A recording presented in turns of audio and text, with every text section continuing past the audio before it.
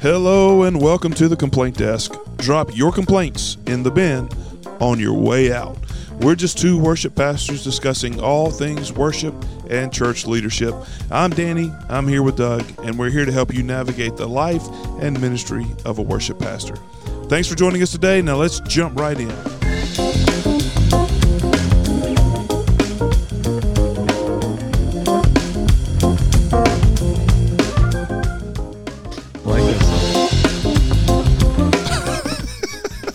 Just keep it going, man.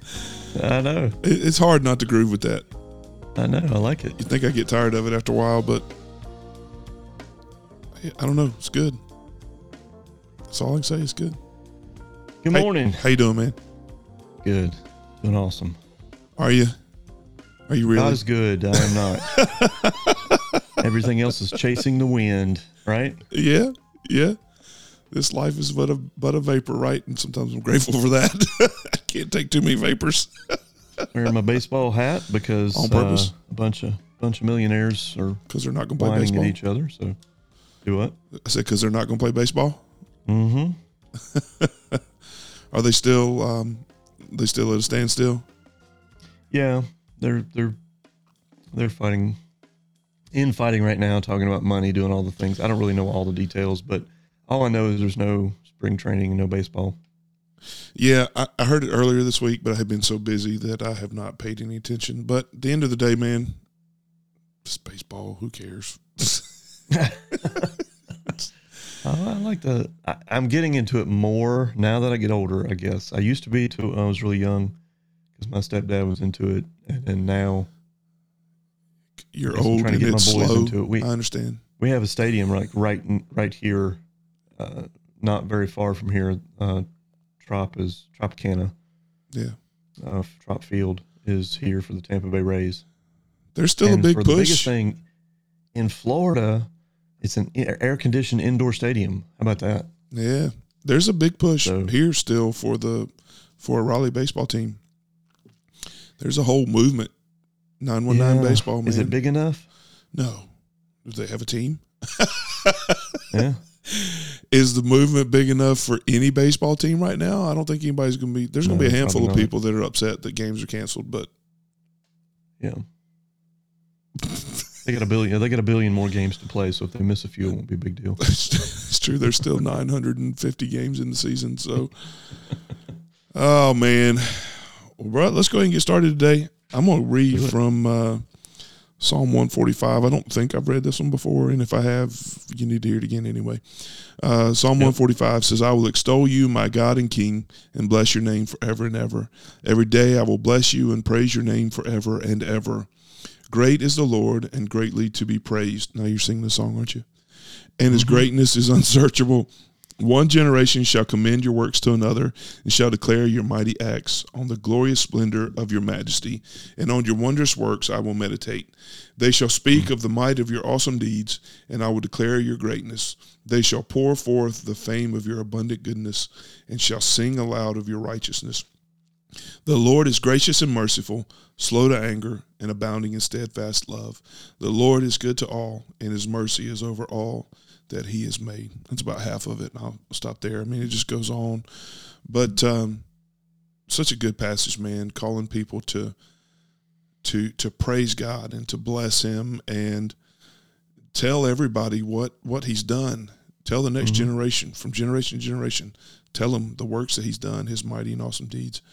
So, I mean, just such a good passage, man. I mean, just go do it. If you do that, you'll be fine.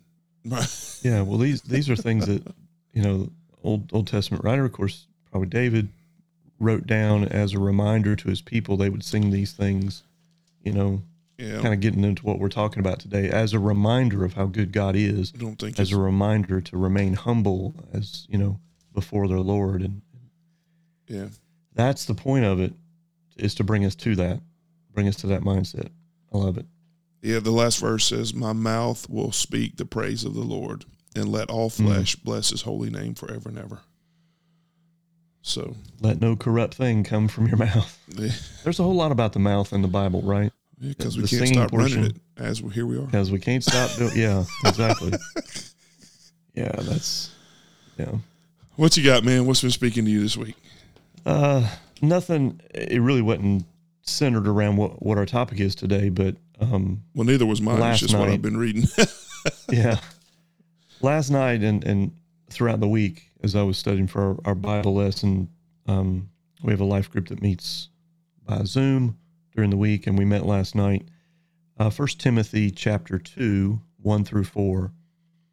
And I've read this 100 times, of course, but it kind of spoke to us a little bit as we were talking about this. It says, I urge you, this is a New Living Translation, I urge you, first of all, to pray for all people.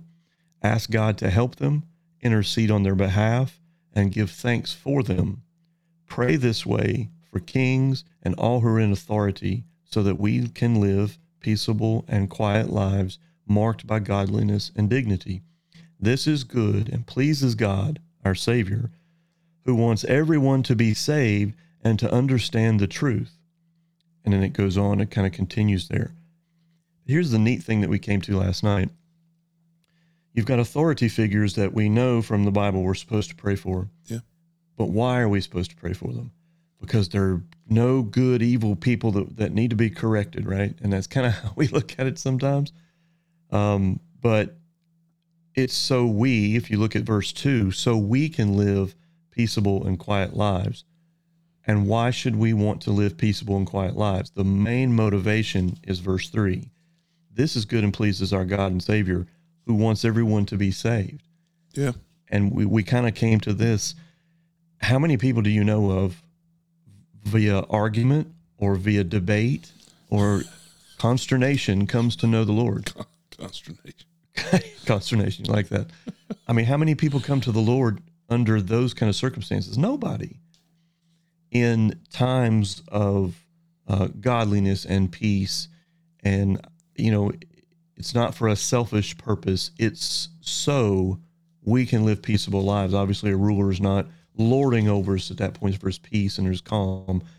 And it's so we can share the gospel and so we can lead others to know God, not for a personal, hey, I just want to live a prosperous life, right? Yeah. It's so we are free to share the gospel. And that's what it always comes back down to. I just thought that was neat to kind of think about. Well, Scripture tells us that we pray for them because God has put them there, right? Mm-hmm. Yeah. We pray for those who are over us. And I was looking for the passage. I cannot, for the life of me, remember where it is. But God has told us to pray for those that have been set over us as rulers because God has put them there. It's just like Jesus standing before Pilate. You have no authority except what's been given you, right? Right. So, isn't that a neat thought to think about, though? And it's not about, because, of course, everyone who is maybe Republican conservative is going to say, oh, yeah, we should be praying for our current president. Yeah. Well, we should have prayed for our last president, right? We should always pray for our president. And not only that, his leader, his cabinet, all those people. Your governor, your mayor. I mean, whether you elected him or not, whether you voted for him or not. I mean, God's called us to do so. With the same kind of fervor, I think, not whether we, and I don't see any delineation there between whether we like this person or we don't like this person. Yeah. I didn't like either of our last two presidents, to be very transparent. I don't like this one too much, and I didn't like the last one at all. I can't tell you the last president I actually really liked. I can. Actually, I like George W. Bush, but even before that, it was probably way back to Ronald Reagan, maybe. Abraham you're Lincoln. Not old enough to know that. Yeah, I remember Abraham Lincoln. I like George Washington. That's a safe answer, That's right? the last president I liked, and only liked him for 3 weeks. Yeah, until he did something I didn't like. But oh gosh. Yeah, and it's not impending on whether I like them or whether I think they're doing. Right. You know, we've talked about this before privately. I think there's a large amount of corruption. Where there's power and money, there's always corruption. Well, that happens in the reason church. we should be praying for these guys, so we're not oppressed, right? So we're not beat down, and we're not those kinds of things. But the point of it is to share the gospel, not to just live a prosperous life and so forth. So I don't know. Yeah. So What's your motivation? So I'm working on this degree in discipleship, and I have read more discipleship books in the last 6 weeks than I probably read in books in my entire life, almost. Yeah, I'm sure. Certainly more than I've read in the 10 years prior since I got my master's. But I mean, there's so much as I really dig in and read. There's so much where we miss the boat, and discipleship. Particularly, I just wrote a paper on this that I'll turn in Monday. Particularly prayer, as you bring that up, as you talk about praying for them, prayer in a lot of ways is synonymous with discipleship, being a disciple, being a follower of Christ, all these things. And we neglect it so often, right? Yeah. Reading our Bible. Yes, these are physical things that we do. These are external kind of things that we do, if you will. But, we neglect these things because we say we don't have time or whatever. You don't have time not to do those things. And that's probably how to look at it. That's surely how to look at it. We don't have time not to do these things. This is what we should be doing, right? I mean, if you're growing in your relationship with Christ, everything else, you're going to trust in His sovereignty. Everything else is going to fall into place, right? I mean, it's when trouble comes, it drives you even longer, if you will, on your knees, right? It should. Yeah. But we're so self-reliant that discipleship, I feel like we miss so much of discipleship because, particularly as Westerners, as Americans, we are so self-reliant. We have been taught to be fiercely independent. And how many people do you know that have, as they have encountered trouble, have left the church? When what it should do is drive them right back to the church. Yeah. I just saw a stat the other day, Lifeway Research put out that 1 in 3 has not returned to the church yet from pandemic. Oh, yeah, no doubt. COVID is... Yeah. Well, we've said it before. It's exposed us. Right. It's not a fear. And you would think, well, maybe some people are still afraid.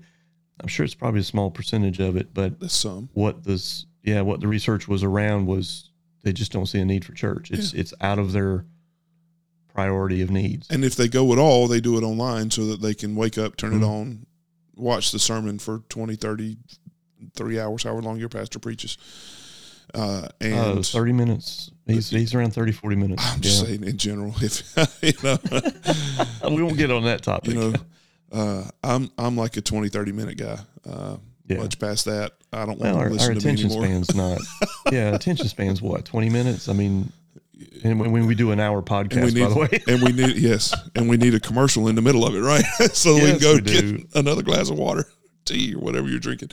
But it's just, as I dig into this, I realize, and COVID has exposed us on this, where we have missed the boat. We've not made disciples. We have educated people, but we've not made disciples. And I think for a long time we thought we were. We, like you said, educated. Yeah. We put the information out there, but what's the core?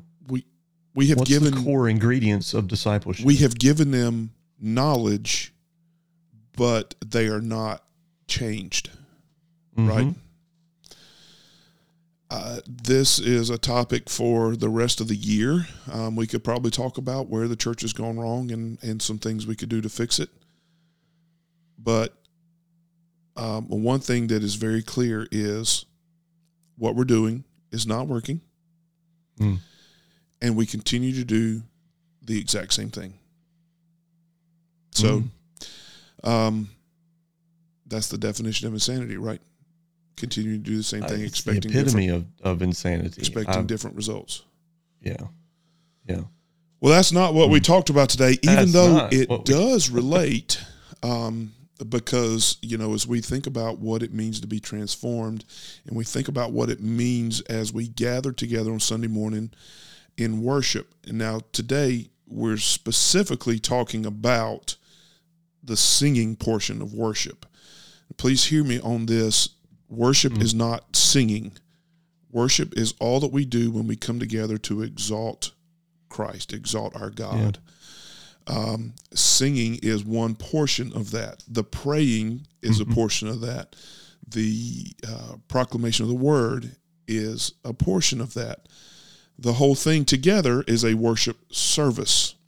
But worship itself is not just singing. That's why the term worship leader, I think, is incorrect, even though it's commonly used. But I don't know what else I'd call it. I mean, unless you go back to minister of music, right? I have that title. Minister of music and worship is my title. Yeah, I never liked the minister of music. Well, minister of defense, minister of death, music pastor. Music pastor would be fine in common terms, or just pastor. You know, a lot of churches are moving to just that. Call everybody an associate pastor. Right. Yeah, right. That works. Yep. But I just want to get it out there as we kick off this discussion on singing, is that is not worship. That is a piece of worship. Piece of worship. So just like as I said, prayer, fellowship, reading of God's word. Yes, I said fellowship. Proclamation of God's word together. Fellowship. So, yeah, I mean that's a piece of it as we come together, as we enjoy being in one another's company, as we are edified by that. Right, that is a piece. So, anyway, brother, I'm gonna let you kick it off. If you want to give a little bit of background on this, you can. Otherwise, just jump right in. Yeah. But let's talk about singing today. Well, and why do we sing? So what's the big hubbub? Because I like it. Because I like it, yeah. Well, and then you get into, I find these topics very interesting because you go, of course, we could go down the road of genre and likability. Sure. Do we like this kind of music? Do we like that kind of music? We're not talking about that necessarily today, but I think it would behoove those people who make mainstay arguments about genres of music to take a look at why we sing to begin with. The foundation of why we sing, and obviously we're commanded to do so in Scripture, and we'll get into that, but it puts you, for lack of a better term, it puts you in your place. It humbles you a bit to understand we're not just singing because we like a song or we don't like a song or it's just our thing. Each generation, if you study church history specifically, is tailored with its own genres of types of music. Yep. And all of them, I think throughout history, were used effectively, some non-effectively, in worshiping God and in that portion of what we're talking about. So anyway, Scripture teaches us, and we're going to go to the Word today, so Scripture teaches us some very essential things about what the gathered church should do, believers gathering together in worship. Singing, first of all, like I mentioned, was explicitly directed by God. Mm-hmm. Do this. Psalm 149, and I won't read all the things. I got like a whole big list of things here, but Psalm 149:1, praise the Lord, sing a new song to the Lord. Mm-hmm. Question, how do you sing a new song? To God, who knows all things. What is that talking about?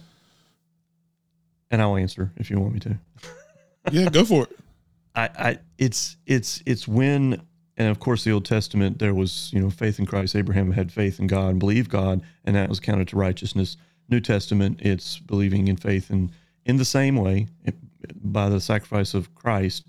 But it denotes to me a new song is there's some kind of shift that happened to where you're able to sing a new song. So believing in God, coming to faith in for us today, coming to faith in Christ, there's a new song to sing. You could not sing if you were separated from God and a non-believer. You couldn't sing not in a this genuine song sense. Right, not in a genuine sense. You could physically sing the music, but right. But in a meaning, heartfelt kind of singing. Yes. Yeah. So as a saved person, let's just rubber meets the road here. As a saved person, as a believer in God, a believer in Christ, I can sing a new song to the Lord. And I think that's what this is talking about, David here. And his praise in the congregation of the godly ones. So that connects you with the community Yep. of believers. So fantastic passage. Psalm 22:25, for you comes my praise in the great assembly. What assembly? Not some Congregation. ominous cloud, angel, whatever. It's the assembly of believers. Those Well, who you just believe read in it, God. the congregation of the godly ones, right? Yeah, yeah. So I shall pay my vows, and that's interesting to see in Psalm 22. I shall pay my vows before those who fear him. In a way, singing connects us, to all of it. If you want to call it the ball of wax, it connects us all up to all of that. But there's so much more in what we sing. We're singing about the story of the gospel message, right? The death, the burial, testimony. the resurrection of, right. And it's a testimony. We're connecting and giving our vows to God, which leads me to think what we sing needs to be vitally important, but also from the heart, it needs to be vitally important because we're vowing to God these things by singing. So that's interesting. But we don't. We just sing words. Well, it's got to be victory in Jesus, if right? we sing it 'Cause all, we just sing words. If it's not I'll fly away, we're not doing it. In some cases, Well, in other cases, if it's not contemporary music, we can't. But can't do it, you know right? this very well, though. I mean, you look out on Sunday morning, there are people, it doesn't matter what you sing, they don't sing. No. And it's such a shame. I know you felt this in the pulpit as we're singing. And I don't want to get on feeling too much, but there's a sense of really connecting with the words that you're singing, and it kind of hits you, right? And that some people might run an aisle or shout or get really excitable. Ooh. Some people might, demonstrate that in different ways. I tell my praise team all the time, I might just run the aisle with this song or something or run down the middle because I just get so fired up about what God. Yeah. Can you imagine? People would have a heart attack. I might have a heart attack. Where's it going? Yeah. Come back. So I got a funny story. I think it was Death was arrested. Uh-huh. No. I ran out of the grave. I ran out of that grave. Yep. We were singing that Glorious one Sunday Day. morning, and Glorious Day. Right before we got to that, I ran out of the grave. I shouted, I went, hey! I don't know why I did it. And I'm telling you, there was a few people in the front row that I saw them visibly jump from the seat. So I've never done that again. I still let one out every now and then. That's so funny. But we've got some animated people in our church. I'm sure you've got those too. It's I'm there. all good, but I am. If nobody else is, I'm there. I got to calm down. I got to be calm. They're like, no, don't worry about it. Yeah. So the last thing with this, God explicitly commanded this for us to sing. Bob Coughlin, Sovereign Grace guy, songwriter, music worship pastor, whatever you want to call him. He says that the Bible has over 400 indirect references to singing and at least 50 direct commands to sing. And always in the case of believers, God's people, and always, most of the time in the case of doing it together. Yeah. So it's no doubt that Scripture points this out. Now, notice we didn't read anything that said you have to be a good singer, or you have to have talent, or you have to be elevation, or you have to be, whatever. Yeah. The point and the reason why we're singing is God's command. Yeah. His believers joining together in unity. So yeah, and unity is the key point there. I think as you start to think about that. I mean, one of the things that I want as we continue down this path, singing has let's just say two dimensions, if you will. There's probably we could probably scratch out even more than that if we were to start to draw this out and really put some deep thought into it. But ultimately, we worship God, so we sing. It's got that vertical dimension, right, where we sing to God. But don't forget that singing is not only that vertical dimension, but you've got a horizontal dimension, as you just said, that unifies us, right? It's an edifying thing for the body as we sing. So as we, I put it in notes here. I'll go ahead and say it. If you think about the song, "Are You Washed in the Blood?" Mm-hmm. Are you singing that to Jesus? Mm-hmm. No. and that's a good example though of, you're singing to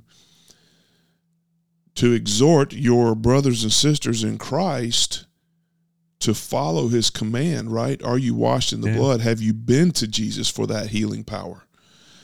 It's an edification aspect of worship where we sing horizontally to our brothers and sisters who are around us. And there's, we can attest to a lot of these kinds of things where we sing, and as we hear the singing, look, you go back to think about the Sing Conference.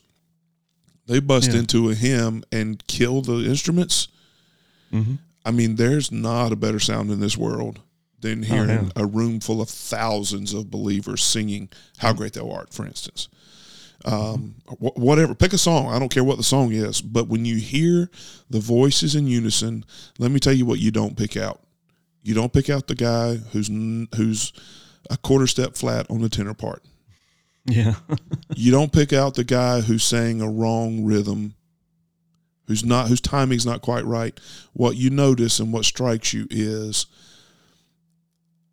just the glory of the moment, right? As we worship our Savior together, voices going up in unison as it brings the body together.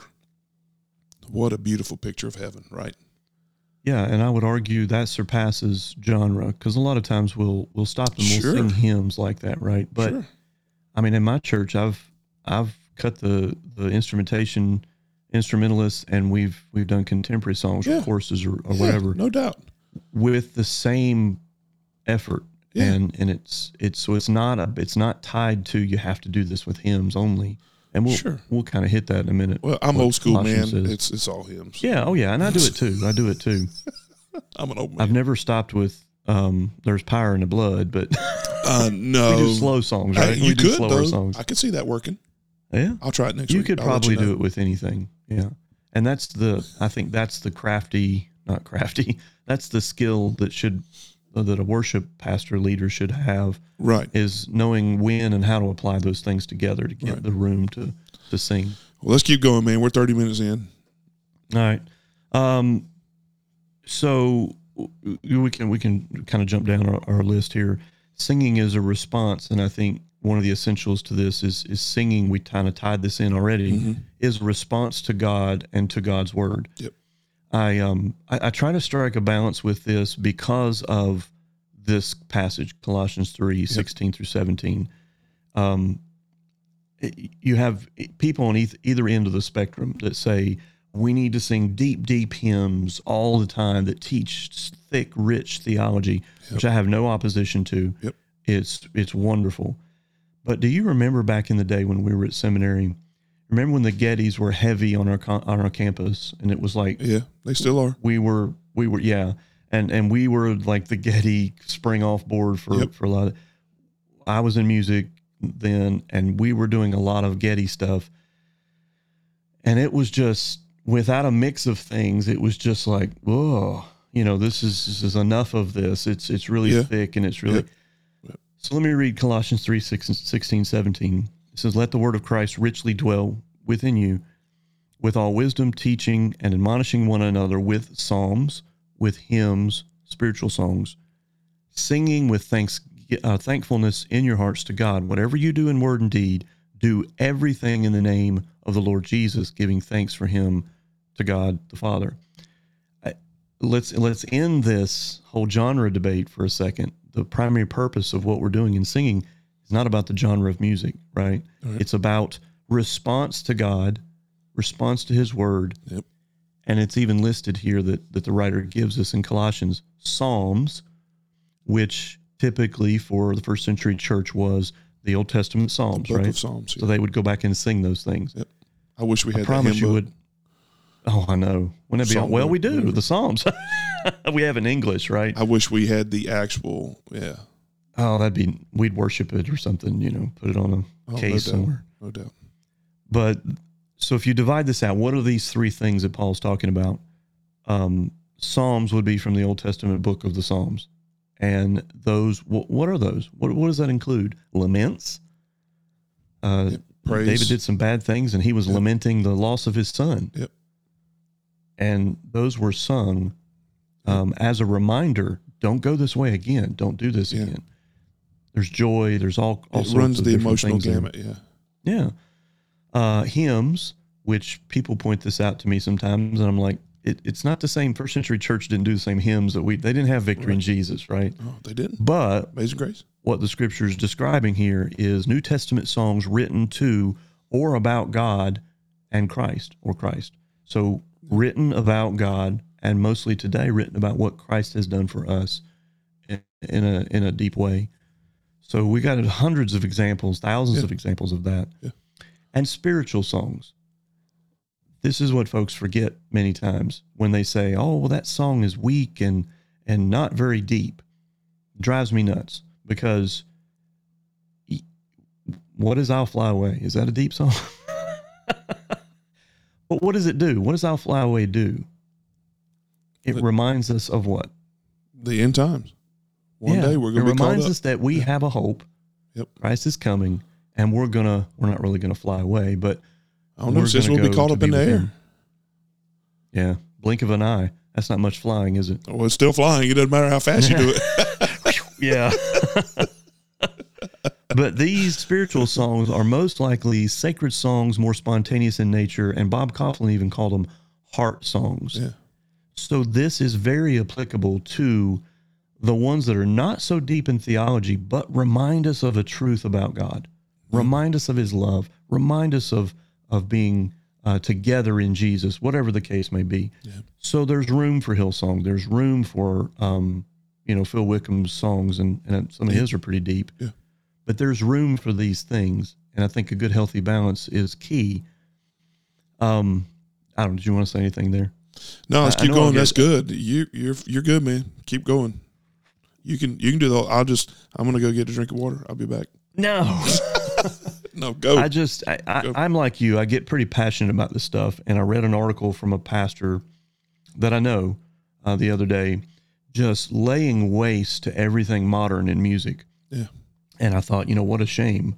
There's the same people, or the same type people, did this in Martin Luther's day when they called Martin Luther's hymns bar songs, because they were using a certain piece of instrumentation like a piano or an organ.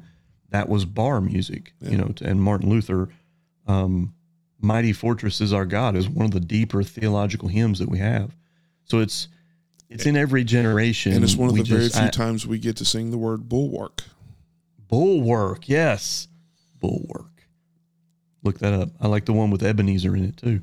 Oh, Come Thou Fount. Yeah. Stone of Help. Come Thou Fount. So I think it's just strategic and key to think about that, not be so dogmatic and extreme left and right on this issue. There is room that Scripture allows us in that. Should we sing New Testament songs about Christ? Yes. Should we sing types of songs that are like, or actually sing the Psalms? Yes. Should we sing heart songs that kind of tap into our emotional state in God and Christ? Yes, 100%. What's wrong with singing about the joy of the Lord? Do you not have joy? Does it have to be in a modal kind of 4-chord, If it's not a monk chant, man, I can't worship. Just don't get me started on this. So yeah, somebody's going to at me on this. Hey, send me a comment if you disagree with that. I'd love to talk with you.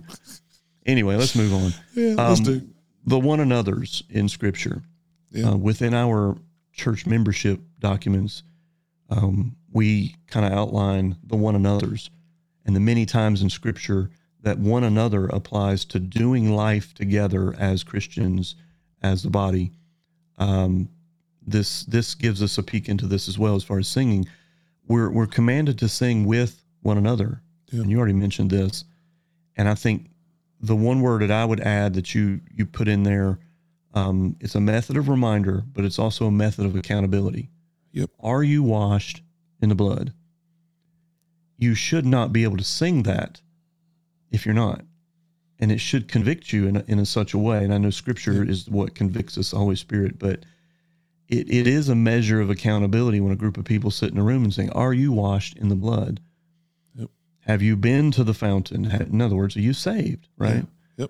Yep. Tons of songs like that we can sing. Yep. D.A. Carson said this, every authentic adoration is instruction because it celebrates God's deeds, God's character, and expresses at the same time commitment to the God it celebrates. Yeah. Now, D.A. Carson, man, is just, he's out there. Yeah. He's just like way smarter than I am. Yep. But I think that's good stuff, right? Well, I think it's good. He touches on it there. I mean, singing is instruction, right? It teaches us. Yeah. Right. Think about this. We just talked about, as I read Psalm 145, great is the Lord and worthy of praise. I say that line, and the song comes to mind. And you're singing the song, right? So as we think about that, particularly that quote from Carson is, how many passages of Scripture do you have memorized? Like actually memorized, not just like a piece. I've read this so many times I can say it, right? Not just, but how many intentional passages do you have memorized? They don't just think about that number, right? Now, how many hymns can you sing at least the first and last verse of? Oh man, I can sing all the hymns. But that's what I'm saying. Pretty much all of them. And even in our context, even contemporary songs, right? We can sing them. We can sing the truths of those songs because music gives us that, as D.A. Carson called it, instruction. It gives us a method to get Scripture in and thereby have Scripture come out, right? Yeah. Because James tells us, you can't, it's not what goes in, or I'm sorry, not James. No, James said that. No, James said you can't have salt water and fresh water from the same fount. But it's not what goes in. Jesus taught us it's not what goes in that defiles you. It's what comes out. Oh, yeah. Right. And so that's what I was going for. I mashed up all of the passages all at once there. So, but that's okay. But that's the idea, right? Is we put that in so that's what comes out. We put God's word in, so that's what comes out. Singing is a vehicle to do that, right? I was convicted by a person a long time ago that told me, challenging me on like new songs and presenting new songs. We love to do new songs because we sing the same ones all the time, but there is a good method in repetition. Yeah. For those who would say, why we got to sing this song all the time? And I feel like that too sometimes. Oh yeah. Well, it depends the song, it depends on what message it's communicating. Yeah. And I know you got a basket of them and I've got a basket of them. There are go-to songs that you can pull out on Sunday that your congregation knows, and they raise the roof with it, because they know it and they know it well. It's our job as worship pastors, leaders, to communicate that with people and communicate why we're doing it that way. Right. Yeah. So press on, brother. Well, my iCloud just shut down, so I'm back. All right, there we go. I'm doing my notes online. All right, so God sings. We don't have to exasperate this one, but God sings. Zephaniah 3:17 says God exalts over His people with loud singing. Mm-hmm. So, in several other passages, Hebrews 2:12, quoting Psalm 22, the Son of God is described as singing the Father's praise in the midst of the congregation. Mm-hmm. Again, Ephesians 5, talking about the Holy Spirit and its place there. God is a singing God, and many times we give a bad rap to, we go back to the beginning story with Satan before the fall and all that, and he was what most people think would be the worship leader in heaven, and he fell. We forget sometimes that all of that originated from the Creator, God. Yeah. Satan was a created being, not an eternal, never had a beginning being, right? Yeah. And all of that originates from God. So if God's doing it, we definitely need to pay attention to it and do it. So for that, I tell that person in church that folds their arms like this and doesn't sing, I wonder, and this is just us, nobody else is listening, so it's just me and you, right? Yeah. I speculate sometimes, where's the joy there? Yeah. For a person who's like that. Now, I don't know the person's heart and mind and what's going on and things like that, but if the very God of the universe sings over us and sings alongside us, then we need to be doing that as well. Well, there's something that you said there, particularly in that Ephesians passage. It says that he inspires the songs within the heart of the believer, right? Think about along the lines of when we don't know what to pray, the Holy Spirit intercedes on our behalf. So I want to make a little connection here. One of the things that John Calvin said was that singing was akin to prayer, right? So singing is essentially a prayer to a melody, right? It's a response to the work of the Spirit. And where does that song come from? Because we talked about spiritual songs, but even psalm, hymn, spiritual, all of them, I think, run this gamut, because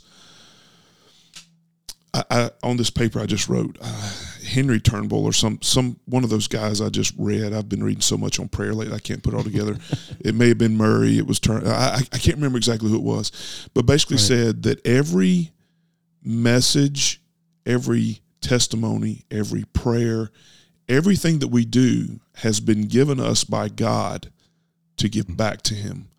Think along the lines of a stewardship kind of role here. You know, God has blessed us with a job, with the ability to care for our families. He's given us stewardship over his resources, right? Now, he allows us to live on that, but he also calls us to give that back, right? We essentially are managers of our time, our money, all of these things. And in a similar fashion, we're stewards of the song that he's given us. We're stewards of all of that. So he's given us those, and it's our responsibility to pass them on and to give it back, right? So I just, as I was thinking about that, as you're just saying that, I had the Calvin deal in here, you know, but as I think about all of that, God's given us a song. It's up to us to give it back. So think of all of this in a stewardship kind of context, right? Think of Martin Luther, who echoed the same sentiment that music, he didn't place it over the Word of God, but he said, you know, just under the Word of God, music is something that's really, I'm paraphrasing, but incredibly useful and critical for the believer. And it's one of the things, of course, Satan wants us to fight over. So what do we fight over? Whether it's Southern gospel or whether it's hymns or whether it's, now we've talked about on this podcast, how do we pick music and what is good to use for the congregation, what is not good to use for the congregation. All that applies, but let's not throw the baby out with the bathwater and say it's only this type of genre of music that we can sing. And that's all cultural, many times. Living Hope. You cannot read that song and tell me just because it's contemporary. And I've had people actually tell me, well, that's a weak song. It's not very rich in theology. What more theology do you want? It's deep. And I tell you where I learned this from. Well, one of the places, my son was diagnosed with leukemia in 2014, and I took probably 2 weeks off because we were just kind of in the hospital. We were doing all these things. And I came back that week, the 2 weeks after, I came back and led worship that Sunday. Do you want to know how fresh and anew 10,000 Reasons was? Oh, yeah, no doubt. Like I couldn't even get through it. Yeah, I believe it. We sang, I know the whole song list. Blessed Be Your Name. Oh, yeah. Blessed be your name. And it's an older song. Give and take. Do you know how key that was with when I'm on the top, I praise the Lord, blessed be your name. And when I'm in the valley, blessed be your name. Yeah. I couldn't get through that song either. Yeah. So I hear people when they say, oh, this Amazing Grace is so special to me, and I love to listen to the hymns, but just realize it's generational and it's in this context. There are people today writing songs that are just phenomenally deep and rich, and they're just as equally good, in my opinion. Yeah. Yep. So, Yep. Brother, let's wrap this up, man. yep. Nail that last one. Singing enables us to remember and meditate on God's word. And I think the Deuteronomy 31 passage, and we could point to some others, but talking about Luther, it was said, before I read the passage, in the 16th century, it was said of Martin Luther by his contemporaries and the people that were saying he was a false prophet and so forth, that Luther's people were singing themselves into his doctrine. Trickeration. You can go let's go to the world stage and world history, where Hitler taking over, Germany and trying to invade the world and things. What did he want to do? He wanted to get control of people's literature and their music. Yeah. Because he knew he could brainwash them this way. Yeah. So in a positive way, on the flip side of it, that's what we're talking about here. Yeah. It enables us to remember our God and his word. Deuteronomy 31 says, "Now write down for yourselves this song and teach it to the Israelites and have them sing it so that it may be a witness for me against them." Yep. This wasn't even a good song. Yeah. This was a bad song. This was probably country music of the day. So this was country music right here. I almost said that earlier. Something bad happened. A tree was stolen in the backyard. He had a tractor. Stole my figs and my ox. And my ox is write broken it down. Go. So it says, "When I have brought them into the land flowing with milk and honey, and the land I promised on oath of the forefathers, and when they eat the fill and thrive, they will turn to other gods and worship them." God's already telling them what they're going to do, rejecting me and so forth and so on. And he wanted them to write this song and put it together as a testimony against them before they even did anything that they were going to do. Isn't that something? So that's the power that I think God has instilled in music or given us that mechanism to communicate.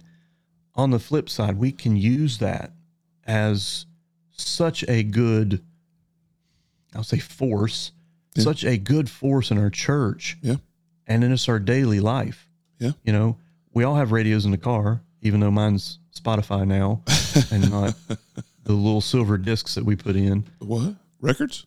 But yeah, records, CDs. But dude, music is so key and valuable, I think, to us. And we spend so much time arguing over the genre and over the things. We're missing the whole broader, bigger picture, I believe. So singing enables us to meditate and remember God's word. So think about it this way, what you just said, it's akin to missing the forest for the trees, right? Yeah. Yeah. We get caught up arguing about what we prefer instead of really worshiping the one and focusing on the one that we should be worshiping, right? We get caught up worshiping the created rather than the creator, right? If we start to go theological discussion. Isn't that what Israel did? Like, they get freed from slavery. Oh, yeah. And they're marching across I'm sure it wasn't great. No doubt.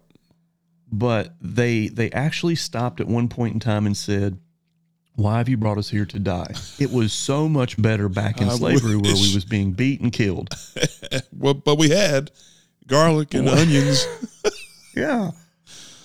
Okay, that I can identify with. But that's what we are. That's what we're like sometimes, That's what we're like all the time. I mean, let's just be honest. But, man, that's good stuff today. I appreciate you walking us through that. That's helpful, I think. I mean, because a lot of us, we sing because that's what we do, right? Yeah. It's just what we do. We sing.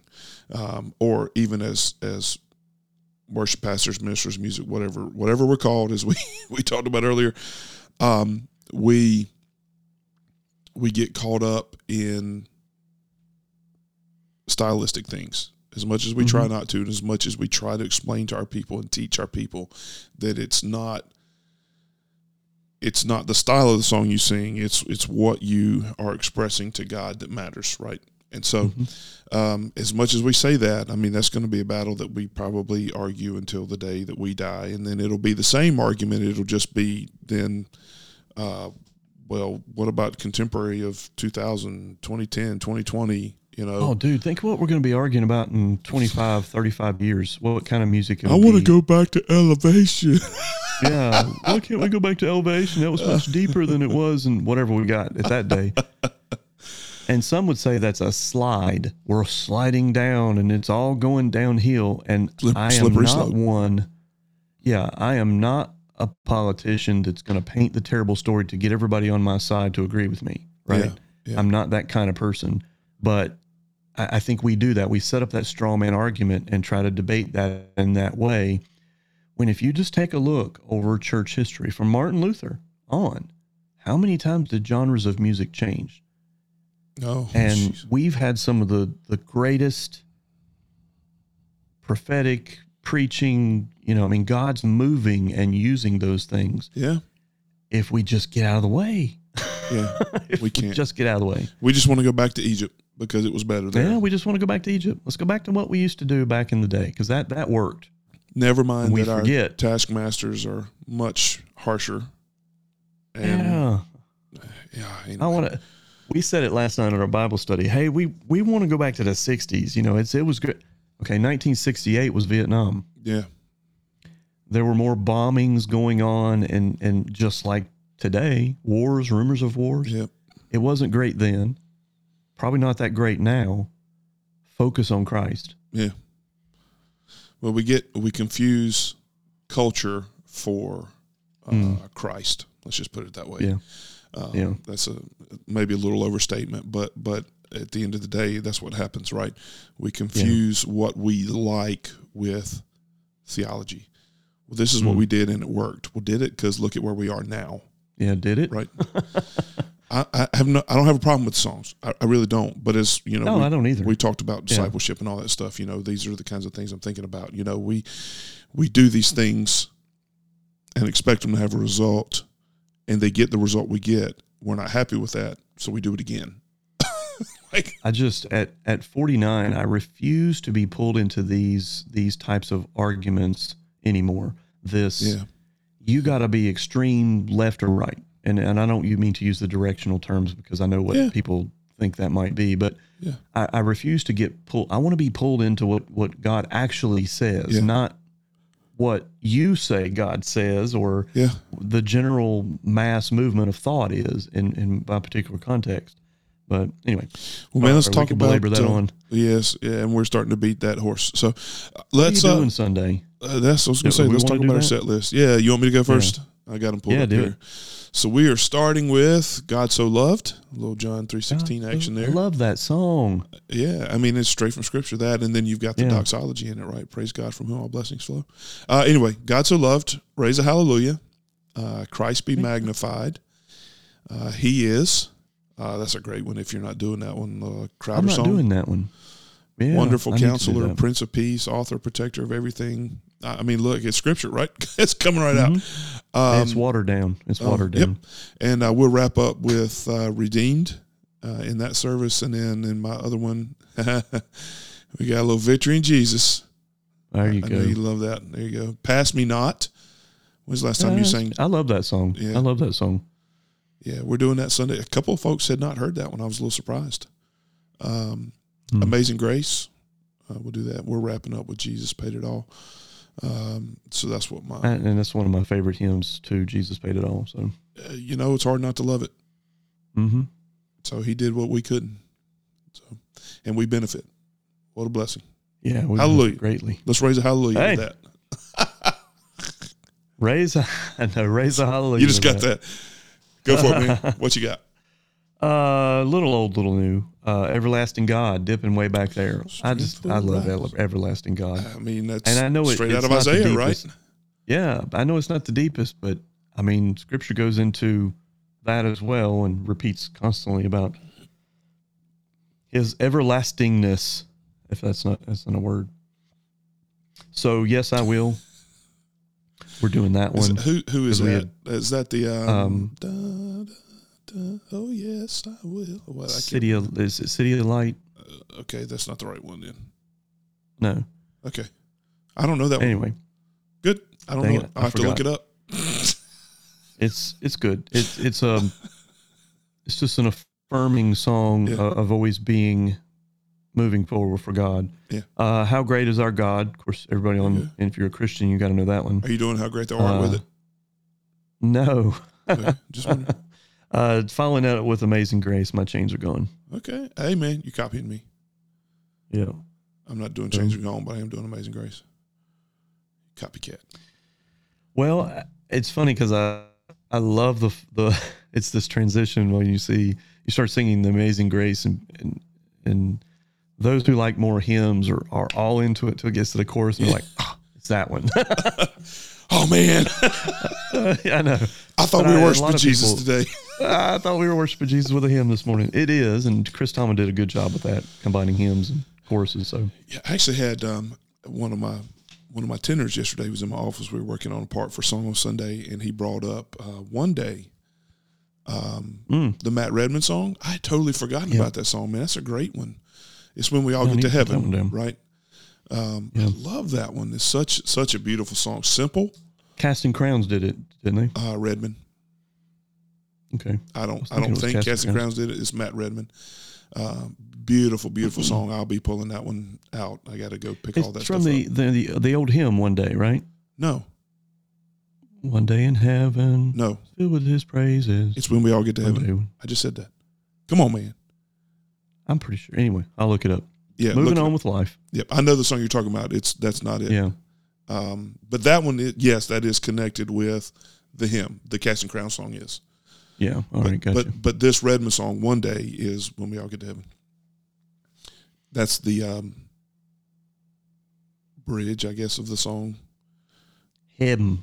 Get to heaven. We all see Jesus. Anyway. Oh, man. We just lost all our viewers. Oh, all gone. Sorry about that. They're all gone. Oh, man. Well, brother, thanks for jumping on and for sharing all that today. That's good work. Yeah. I appreciate that.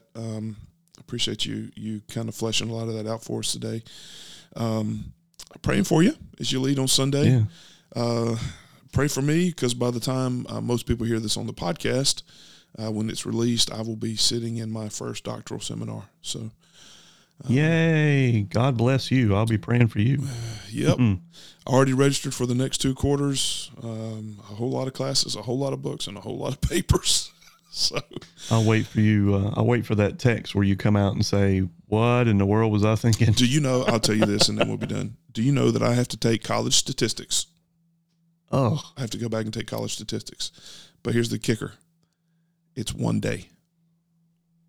Oh, a whole class. Wow! In one day. Wow! And test that day? I don't know what the testing schedule, what the read. I don't know what all that's going to look like, but gracious, a whole entire class in one day. You might as well be taking Greek 101 in 1 week or one day. Well, you know, I took Hebrew syntax in 2 weeks. I remember that. I remember you doing that. You about died. Yeah, that was rough. Yeah. Although I will say that was better than church history in 3 weeks. I had Dr. Hogg. I would much rather take for what? History. Did you? History. Mm-hmm. I had him for theology. Now that class kicked my tail.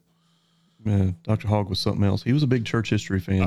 He's the one that got me to like church history and all that stuff. I love Dr. Hogg. I had him for theology. I took him out of order. I think I had him for theology 3.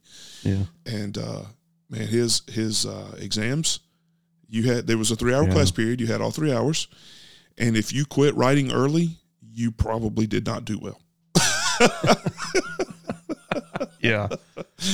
Oh I'd man, sit there the whole time. Yeah. Oh, I told it. He had to force me to turn my paper in one of those exams just because there was so much more I needed to write and just couldn't get in. But anyway, brother, I appreciate you. Thanks for all your work. Appreciate you too, man. And praying for you this weekend as you lead, and for all of you that are listening, we're praying for you as well. Certainly shoot us an email, hit us up on our practically non-existent social channels, info@thecomplaintdesk.com. I'm going to work on that. Yeah, well, it's my fault, man. it's almost like I don't have time to do anything. Info@thecomplaintdesk.com. That email will come straight to us, and we'd love to hear from you. Let us know how we can help you, how we can benefit you. But thanks for tuning in, and praying for y'all. Hope you have a great weekend whenever you're hearing this, and we look forward to seeing you next time. Y'all have a great one.